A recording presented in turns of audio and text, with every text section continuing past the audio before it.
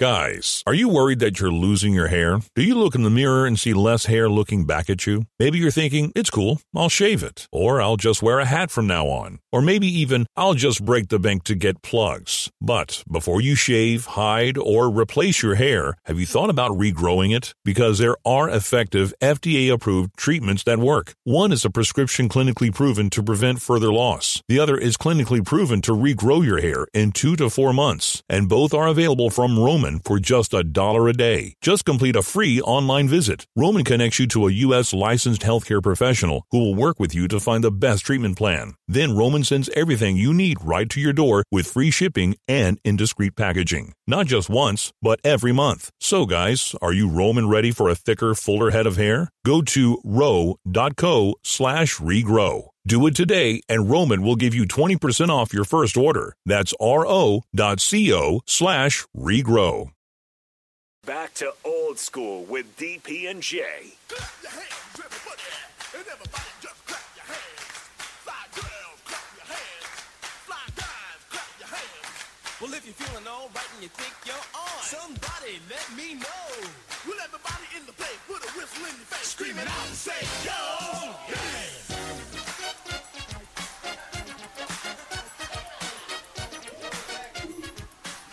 Welcome back, Old School 93.7 The Ticket.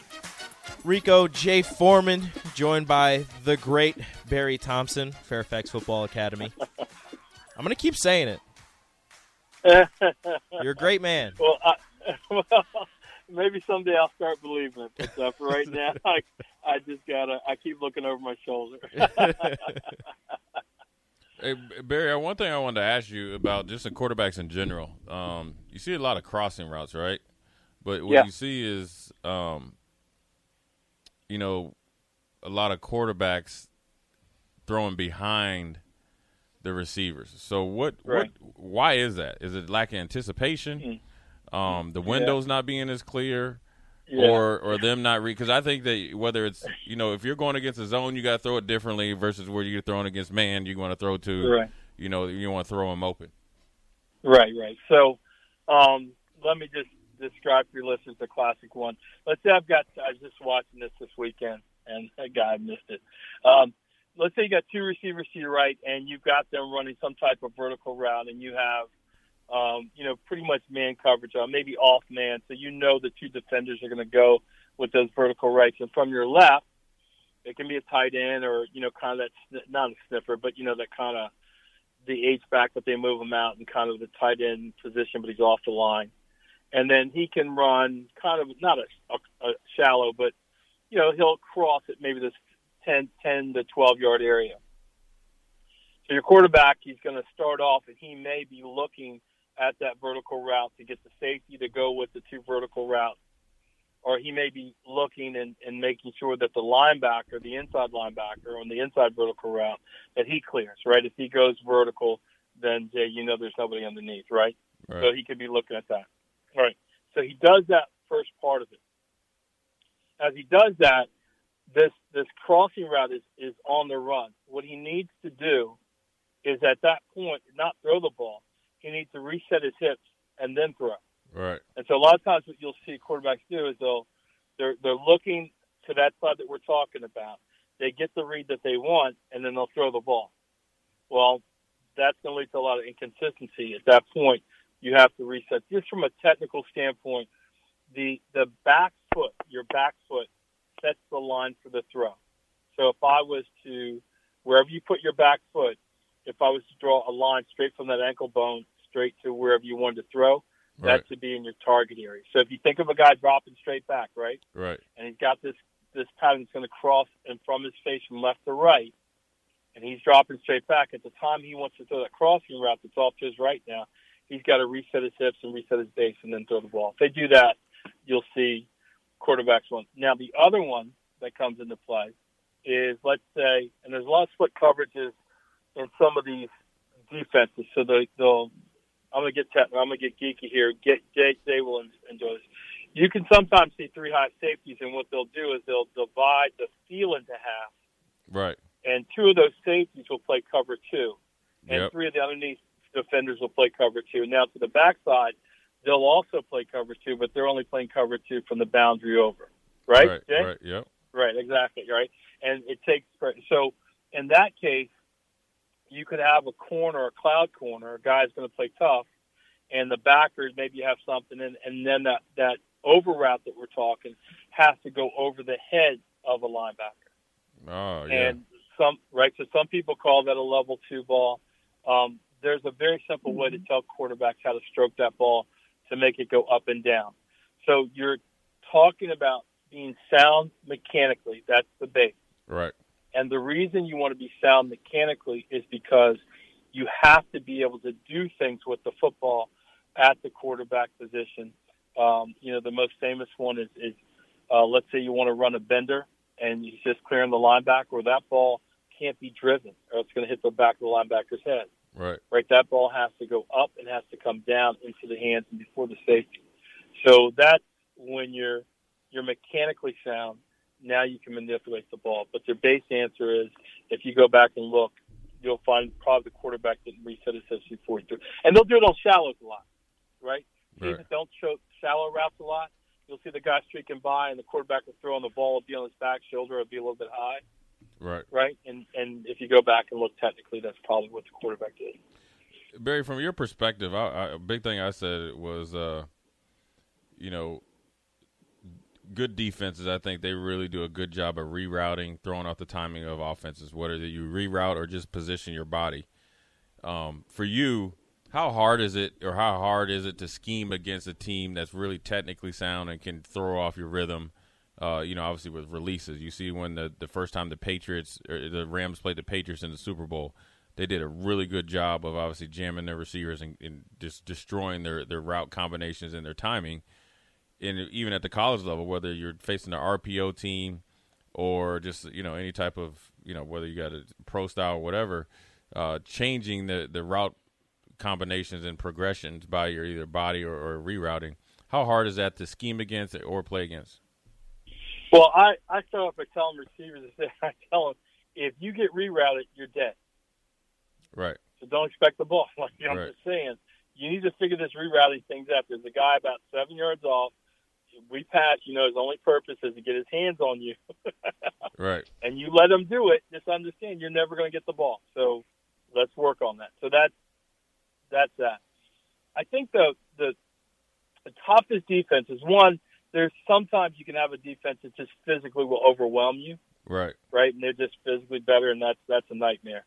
But the one that we're talking about in the main is, I think that's what you're kind of talking about, Jay, is a defense who's just solid. Right? The defensive backs and the linebackers, they're not hopping around. Right? And they're not fooled. Their Right. eyes aren't fooled. Because I'm going to tell you, about 90% of offense is to get you, like you're in a spot, and somehow I get you to move left, and then I throw right where you are. Right, yeah. That's 90% of offense. And so when you have a defense that doesn't fall for the banana in the tailpipe, you're going to my left, but, my buddy's handling that. My job is to stay right here, right? Or I'm backpedaling. I'm a backer, and I see a crosser. I yell in, and I immediately start looking for work. Right. Because I know something's coming back. That type of defense, yeah, that's a problem because they're just not giving you anything the way that offenses normally function. You think about mesh routes, right? Mesh routes, they got two backers and they got two routes coming from opposite sides they're going to cross. Well, theoretically, the backer should be able to handle that, right? Right. One backer sees a thing going across his face, he yells N. The other backer at the same time says N, and boom, they're both there. But what happens? One backer starts squeezing the route, right? Quarterback throws away from that backer, and then the other mesh route's wide open, correct? Yep. Okay. So that's a great example of about how 90% of offense works. It's just you get a defense where their eyes are disciplined, their gap sound, they're playing where they're supposed to play. That, to me, that type of defense would drive me crazy. Hey, Barry, I wanted to ask your opinion. How important is it for the offense as a general to be patient in the first couple drives against this Rutgers defense because their defense is going to come and obviously have energy. Yeah. They got the blackout and so forth and so on. Right. But how important? Just I call it playing steady. Yeah. But how important is it for them to have the mindset? Hey, look, let's take what they give us, and just obviously we'd like to be meticulous and matriculate down the field. But if we don't, just be patient because eventually we'll get our shots. Yeah, to me that's you want an offense that has the ability to do both. Right, you want them to be able to, hey, this is there to go get it, and we're going to go get it, and then, hey, we're things are a little bit rough and blah blah blah, and okay, let's just get 3 yards, let's get 4 yards, let's find a way to move the chains. To me, I think what happens more often, Jay, is they're parts of the game where offensively you want to be patient, and there's parts of the game where you want to go at it. And so the maturity comes and the efficiency comes when you have a guy at the controls who can understand that this is a part of the game where I've got to take a check down. This is a part of the game for reasons.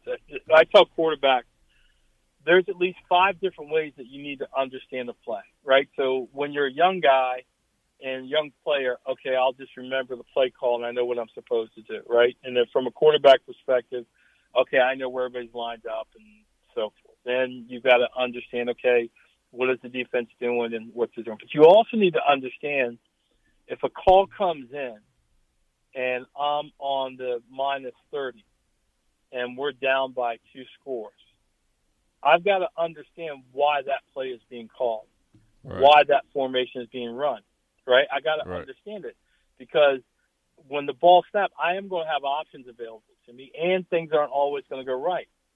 But I got to make decisions in the context of why that play call came in. Got me? Yep. And that same play call, if I'm at the plus 30 and we're up by 2 scores, all right, now, right, it's a little bit different deal, right? I've got different factors to consider. Yeah, I want the extra score, but I don't want to take points off the board, like that type of thing. So it's the great offenses and the great quarterbacks and offensive units really kind of understand whether the coach is doing it through calls and they understand it, or whether somebody at the controls that understands, hey, this part of the game we need to settle down. 3 yards here is great. That's a win. I don't need, there's an alert over there, but I'm going to pass it up this time, right? And I'm going to go here because that's going to give me 5 and we're going to move the chains. Because if I go the alert and I miss, then all of a sudden I'm 3rd and long and we're in bad field position, like those types of things. So it is important, Jay. It's extremely important. I'm sorry. I got totally lost there for a second. We're going to go to a break right now, and when we come back, we're going to find out what Barry's cooking, what Barry's eating, what Barry is prepared to not send to us because he is stingy and doesn't want to share his food with any of us. Up next on Old School. You're listening to Old School with DP and J. Download the mobile app and listen wherever you are on 93.7 The Ticket and theticketfm.com. Guys, are you worried that you're losing your hair? Do you look in the mirror and see less hair looking back at you? Maybe you're thinking, it's cool, I'll shave it. Or I'll just wear a hat from now on. Or maybe even, I'll just break the bank to get plugs. But before you shave, hide, or replace your hair, have you thought about regrowing it? Because there are effective, FDA-approved treatments that work. One is a prescription clinically proven to prevent further loss. The other is clinically proven to regrow your hair in 2 to 4 months. And both are available from Roman for just $1 a day. Just complete a free online visit. Roman connects you to a U.S. licensed healthcare professional who will work with you to find the best treatment plan. Then Roman sends everything you need right to your door with free shipping and in discreet packaging. Not just once, but every month. So guys, are you Roman ready for a thicker, fuller head of hair? Go to ro.co/regrow. Do it today, and Roman will give you 20% off your first order. That's ro.co/regrow.